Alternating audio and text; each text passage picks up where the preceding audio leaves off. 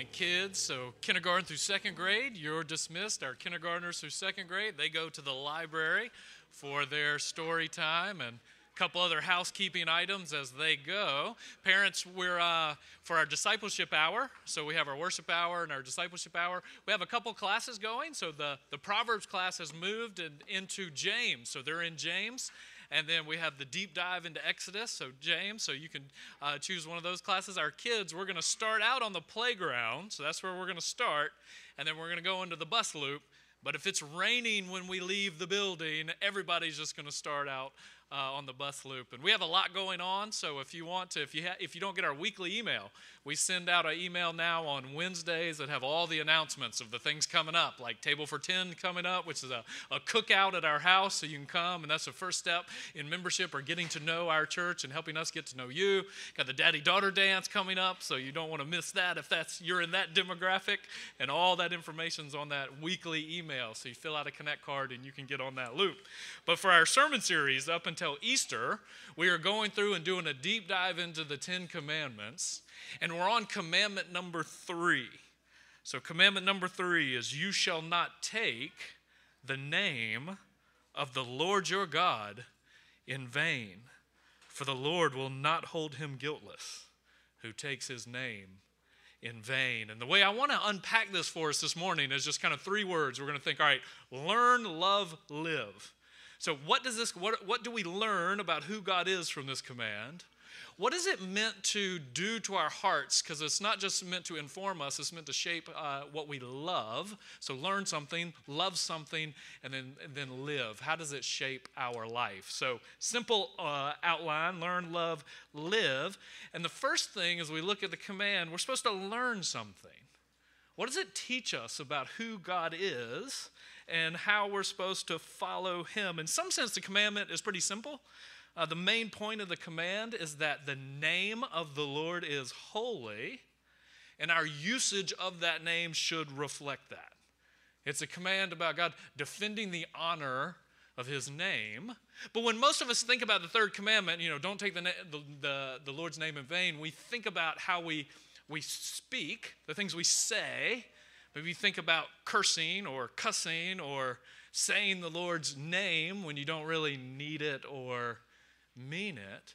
But what's interesting about the command is it is talking about how you use your mouth, how you speak, but there's a Hebrew word for take or talk, and it doesn't use that word. It uses the word for take.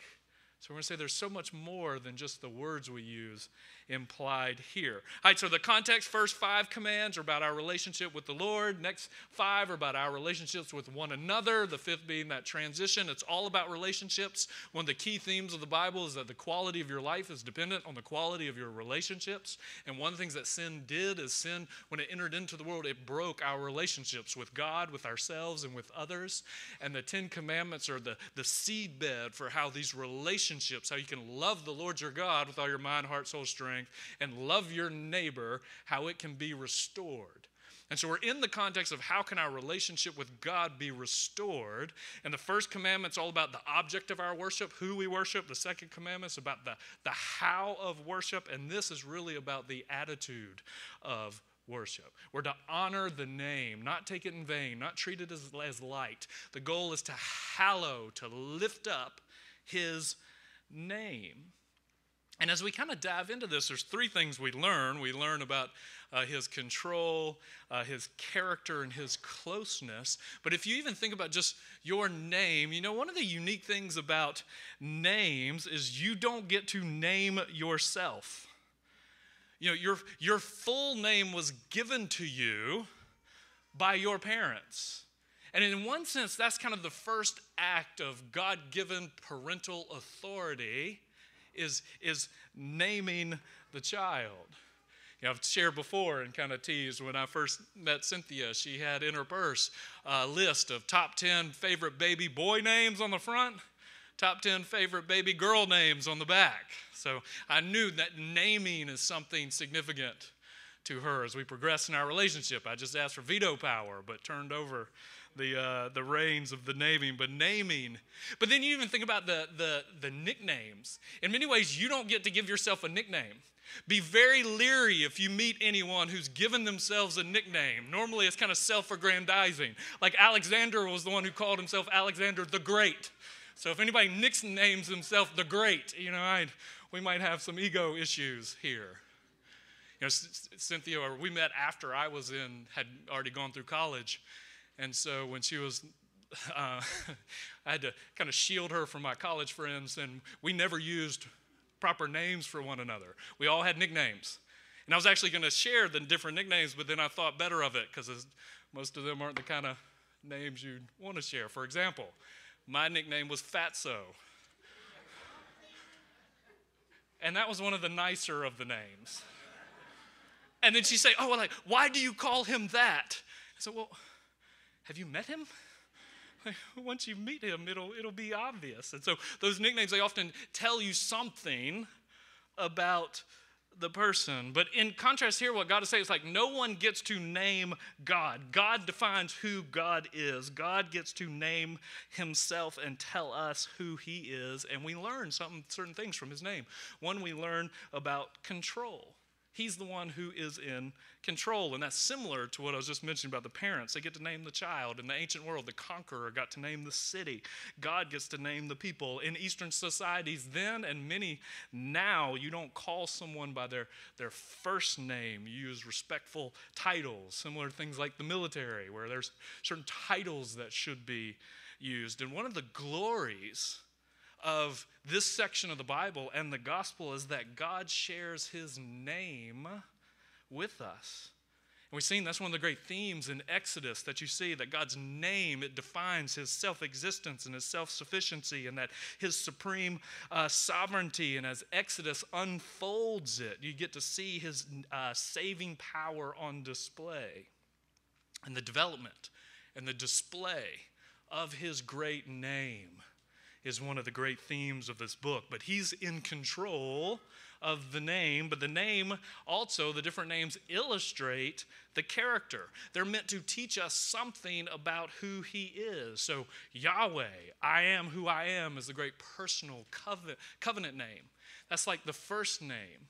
But then all the other names that are so prominent throughout the Old Testament tell us something about who he is, like El Shaddai, his might and his power, or El Elyon, his transcendence, and is connected to his character. The name tells us something about who he is and what he does. And the name, the reason why you have to honor it is because it's intimately connected to the reputation. It's inseparable from the person. It not only tells us who they are, but it tells us what they're like. It's their identity.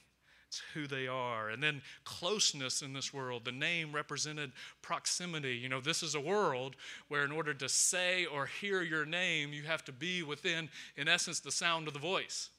So if you know the name or can say the name or hear the name, it means they're also close to you. It's personal presence, meaning they're nearby. They can locate them. So it's meant to teach us something about who he is and that he's close and that he's in control. And each command has both a negative, don't do this, and then a corresponding positive, this is what you should be doing. And the negative is forbidding the misuse of God's name. Now, it's not forbidding the use of his name. And some of the stories about what developed throughout history as Orthodox Jews would be very concerned about safeguarding the name, so the great lengths they would go to not to dishonor the name.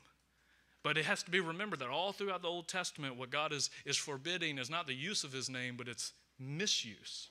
Because we're told over and over, call upon the name of the Lord. That's what prayer is. We're told to address him personally.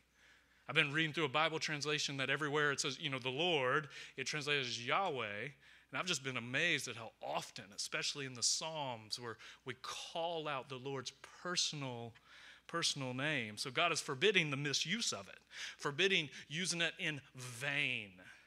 That means to treat it as empty or meaningless or hollow. vapid. Same word, vanity of vanities. It's like a breath. You're treating something that should have weight to it, substance, as if it's just vapid, as if it's meaningless. And you trace it through at least the Old Testament. There's 3 different ways that people would misuse the Lord's name. The first one was they'd misuse it in sorcery.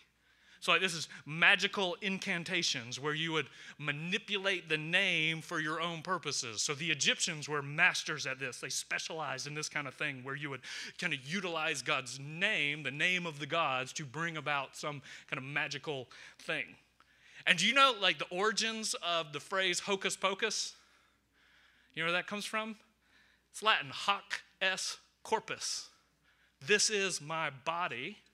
So it comes from the medieval Latin Mass where the belief was that when you took the Lord's Supper and you lifted up the elements and you said hoc est corpus, that it became the actual body and blood of Jesus.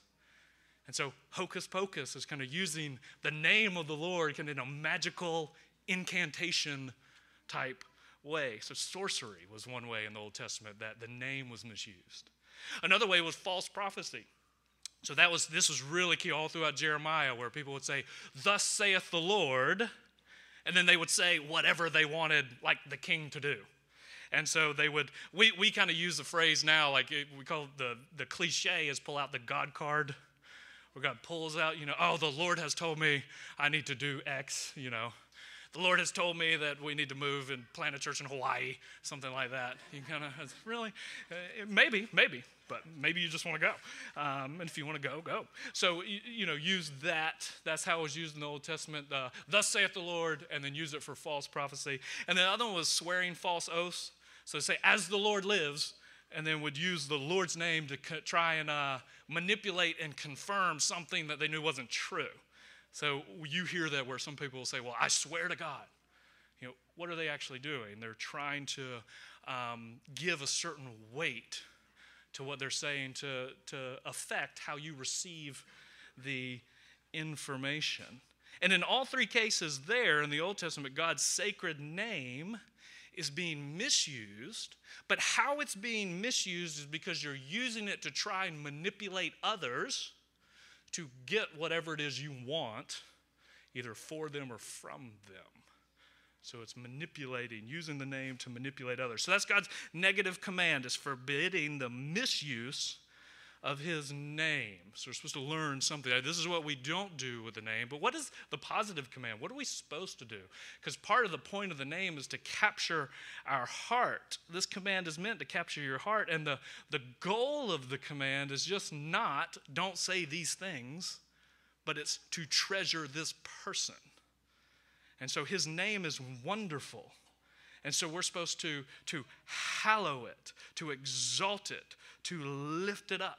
It's our Father who art in heaven, hallowed be your name. We're supposed to set it aside to be praised and honored and blessed and celebrated and adored. And we're supposed to use the name to call upon the name when we're in trouble. Like God gives us his name because he wants us to have a personal relationship with him so we can call upon him when we are in trouble. And so there's 2 dynamics here, is that inherent in the name is both his power and his promises. And as we sung, we're given the name of Jesus that has the power and then the fulfillment of all God's promises.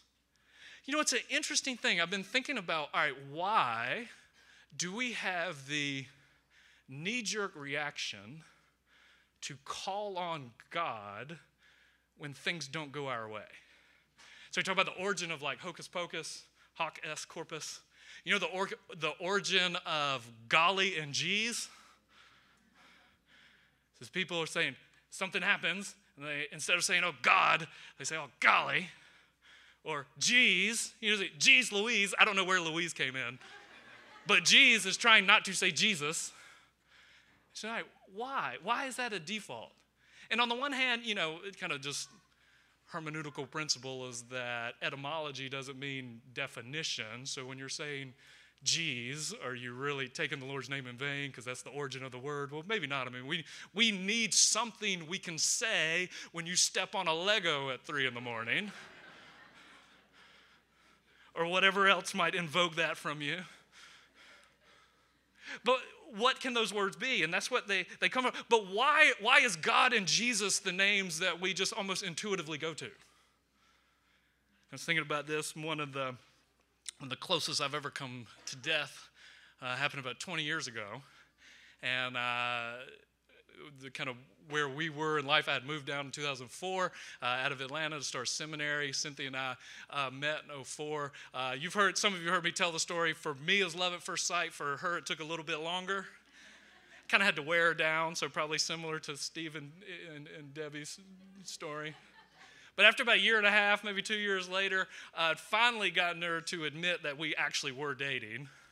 And I had gone home to Atlanta for Christmas break and then was driving back to Orlando to start the spring semester at the end of the Christmas break. And I had never entered into a new semester of school as eager and energetic as that one. And was driving down, if you know, the road from Atlanta to Orlando, Highway 75. They've been doing road work on that for 188 years and still have not made much progress. And I'm just bebopping along, just rolling, just on cloud 9, driving probably way too fast, listening to music way too loud. I can actually still remember, my hands are starting to shake. I can still remember the song I was listening to as I come up over this little bitty hill and look up, and all I see are brake lights. And I didn't know this, but just down the road, a log truck had lost part of the road, and there was the beginning of about a 48-car pileup. And I locked my brakes down, and in that moment, I definitely, the first thing I said probably broke the third commandment. But then the second thing, there was one name at that moment that I called out to in that moment for help. And do you know whose name? It was the instant reaction, oh, God, help me. And at that moment, at that time, Barack Obama had just burst onto the political scene, and his name was all in the news. But that's not the name I thought of to cry out for help. In a moment, that was the name. It wasn't even Mama. Even though Mama was kind of the second thing. As soon as it happened, the first phone call Mom, I'm okay. Now put Dad on the phone. I need to know what to do. And so whose name? It's almost like an instinctive reaction when your life flashes before your eyes, when things spiral out of control, when you enter into a situation and you say, why is it this is the name we cry to? Because every human heart knows we've been wired to call out to this name. And one of the reasons when you just kind of casually throw out like, OMG, you're trivializing one of the most precious gifts that God has given to us. Something I've been thinking about, it's kind of my thesis. You can think about this. I don't know about this, but I just wonder if every time a non-Christian curses, they're proving deep down there really is a God. Because that we were made in his image, and we can't wipe it away, and even though we may fight against it, that we just instinctively turn to this name. Deep down we know, because of the power in the name.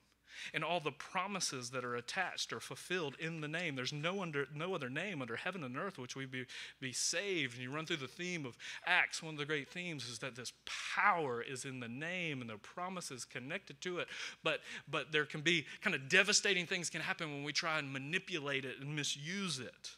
Each week looking for different stories to illustrate this. And the story really quickly comes from Acts 19. So kids, especially 3rd through 5th grade, I'm going to ask you some questions about this story. So you listen, but I picked this one out thinking about you boys.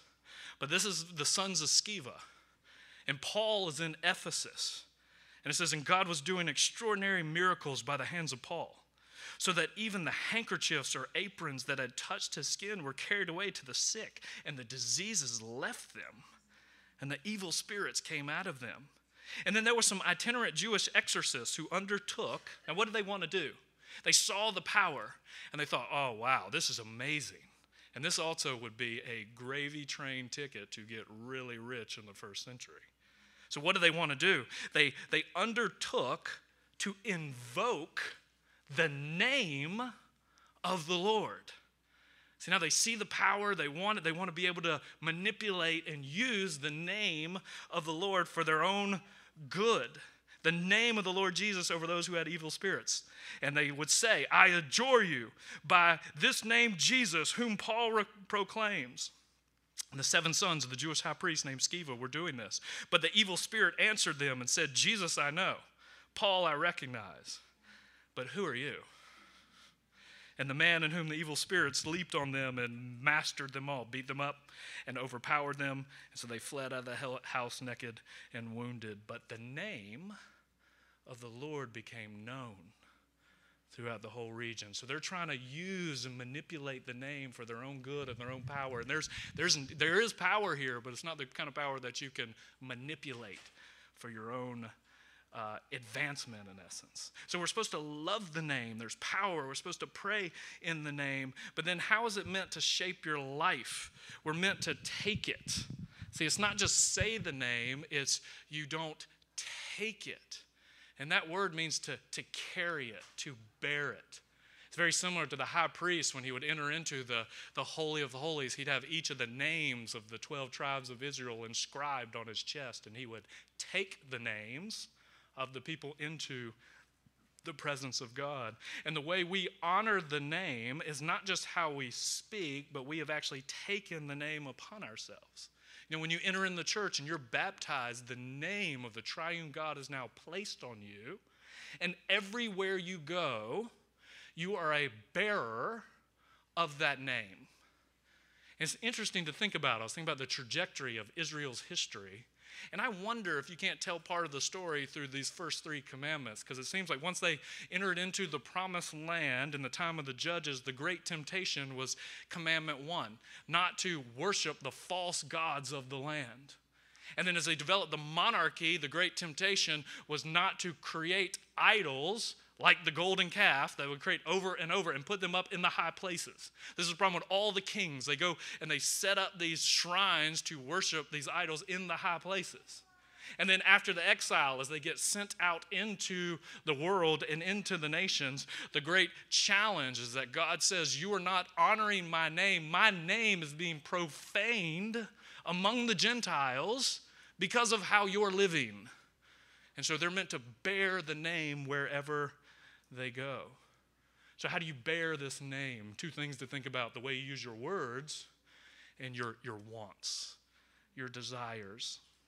So on the surface, this is about, not swearing. It's interesting. Even the word to swear means to give an oath. Even the word cuss comes from curse. And in the ancient world, the idea is that there was power used for your words, and you could use them either to bless or curse. And so, for example, if when I was walking up here to preach and I tripped and fell, now I would just be embarrassed and try and hide under the pulpit. But in the ancient world, I would look around assuming that one of you had put a curse on the floor and were cursing me. So use the words to try and to place a curse. But if you think about, what you're actually doing when you do that, in many ways, whether you know it or not, you're setting yourself up as if you're God. You're saying, I have the right to now call down divine judgment on this thing. So I am going to call down divine judgment on this Lego or whoever left the Lego here. You're calling down. And so I think every time we do this, we're proving, whether we mean to or not, that there really is a God and we were made in his image and we can't wipe it away. We can only fight against it. You're calling down divine damnation on something that is frustrating you. So one of the questions we have is, all right, how can we kind of remind ourselves and others to watch out for this kind of thing? One of the sad things about our current cultural context is we just live in a vulgar age. So how can you be salt and light in a vulgar age? Maybe it's just changing the verbal temperature of places you enter. I wrestle with this a lot whenever this has been a running career-long problem whenever I go play golf. So I love to go play golf. I love to go by myself, but often you can't play by yourself, so I'll go alone, and inevitably I'll get paired up with people. And whenever I get paired up with people, I'm always waiting for that moment when they say, "What do you do?" So for example, a couple months ago, I was at St. Cloud, got paired up with a very colorful ex-Marine who was there and just energetic and happy to be outside and was using all types of just colorful language. And I kept thinking, oh man, it's coming. It's coming. And maybe to his credit, it took a while to get around to what do you do? Most people, it comes by hole 1 or 2. We were at least by hole 8. He said, so what do you do? I'm a pastor. Oh. And then he crossed himself and started apologizing to his dead mother and said, oh, Mama Mia, I'm so sorry. I've been sitting here. Oh, she'd be so ashamed of me using this language in front of the priest. I didn't even know priests play golf. Are you allowed to play golf? And I'm like, well, I'm married. I'm kind of maybe not like the priest you grew up, but So how do you just kind of change the temperature of the conversations around you? I had heard one of my pastor friends that had joked around with some of the guys. He says, well, maybe you ought to think about going into the ministry, because in one sentence, you got God, damnation, hell, and Jesus all in the same sentence. And I can't do that in one sermon, so that's impressive. So maybe you're the wrong career. But you think about it is about your words. How do you use words that not only honor God, honor his creatures, honor one another, but really a more serious way that you violate this command is you use God to advance your own agenda and your own purposes. You know, Thomas Watson's brilliant exposition, a Puritan exposition of the Ten Commandments, said that one of the deepest ways we violate this commandment is we misrepresent the scriptures for our own purposes. Or Stephen Carter has a great book called Taking God's Name in Vain, and he wrote it in 1996, and it's a book about the way both political parties will manipulate God's name so God becomes a party mascot. Or maybe use Christian cliches that have just kind of been drained of all their meaning and their purpose. Or another way we take God's name at a deeper level is just we become careless in how we do worship.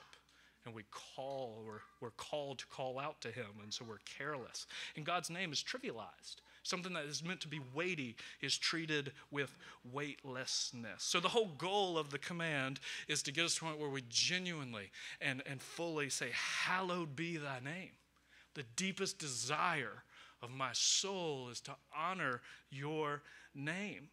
Because the power and the beauty is that he gives us his name, and it's what then reshapes and can reconstitute our name. You know, the name of the Lord is placed upon us, and then we bear it, and then that becomes who we are. Have you ever noticed, especially in the Old Testament, how powerful it is? Whenever God wants to change somebody, he changes their name. But when he does, he starts out with his name. I am the Lord God Almighty. You shall no longer be Abram, but now Abraham. Because I am the Lord God Almighty, you will be. You will be the father to many nations and the bearer of my promises. And your wife will no longer be called Sarai, but Sarah. She will be this mother. I am, because I am, now you will be. And in Revelation, the beautiful thing is that his name gets put upon us, and then the name gets whispered into our ear that tells us who we truly are. His name written on our foreheads and defines who we are. So we live in light of his glorious name. Because of who he is, now I am. He is the Lamb of God, the resurrection and the life, the Lord of lords, the man of sorrows, the head of the church, the faithful and true witness, the door, the living water, the bread of life, the Alpha, the Omega, the true and living vine, the Holy One of Israel. He is these things. And with every one of those, because he is, then we are. When we were going through the Gospel of John, I wanted to take a series and break and just look at the 7 great I ams in the Gospel of John and say, because he is, that now means we are. He is the good shepherd, the chief cornerstone. Because he is the Lion of the tribe of Judah, I now will fear no evil. Because he is the great I am, I now will fear no change. Because he is the author and the finisher of our faith, I now can rest in him, trusting that he who began a good work will be faithful to bring it to completion. Because he is the King of Kings and the Lord of Lords and the Alpha and the Omega, I will bow down to him and not try to boss him around. Because he is the Prince of Peace, I will trust him and I will rest in him and I will labor to spread that peace and not dissension. Because he is the resurrection and the life, I will fear nothing. I will fear no death, because now he is this. It is just a doorway to bring me into the presence of my faithful Savior. And to live is now Christ. And to die is gain. Because he is the Lamb of God who takes away the sins of the world, my guilt is gone. Because he is the high priest who touches and cleanses his people, I bear no shame, and I can sing no guilt, no shame. This new life that he gives. He is the great prophet whose light scatters the darkness of ignorance and error and enlightens the mind. He is the great king whose power breaks the bondage of sin and sin's tyranny, so I now can live triumphantly. He is the bridegroom of his people, the wonderful counselor, the mighty God, the dayspring from on high. He is the way, the truth, and the life. And this name is too precious, too glorious, too majestic to be trifled with or treated as if it's just any other name. We have 10,000 reasons to bless his holy name. So that's why we love it. And under the old covenant, the name dwelt on the temple, because that was the place that he chose for his name to dwell. But now under the new covenant, his name is placed upon his people. And whenever two or more of them gather, there is he with them, because of the presence and the power of his name. So every week here at Trinity, we come to the table because the table is our weekly reminder of what he has done for us and who we are in the light of it. And it's one of the great blessings and gifts that he gives to us. The bread symbolizes his body that's broken so we can internalize the body and then be made whole again.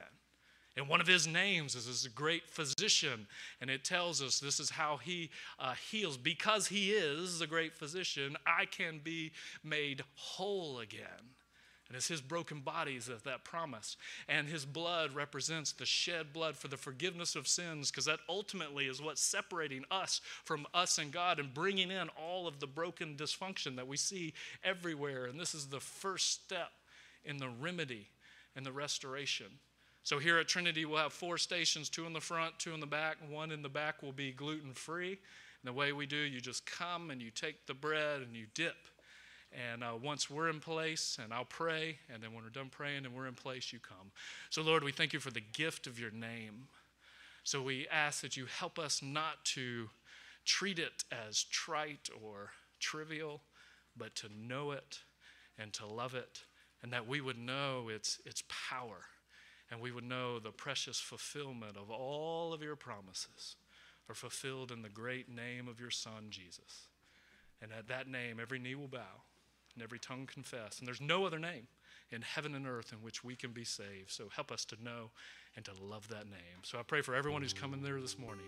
We all have so many manifold needs where we need your grace. And you have promised that we can come boldly to your throne of grace and receive the help in our time of need. So whatever is needed, we pray that you provide it through the power of your name. In your name I pray.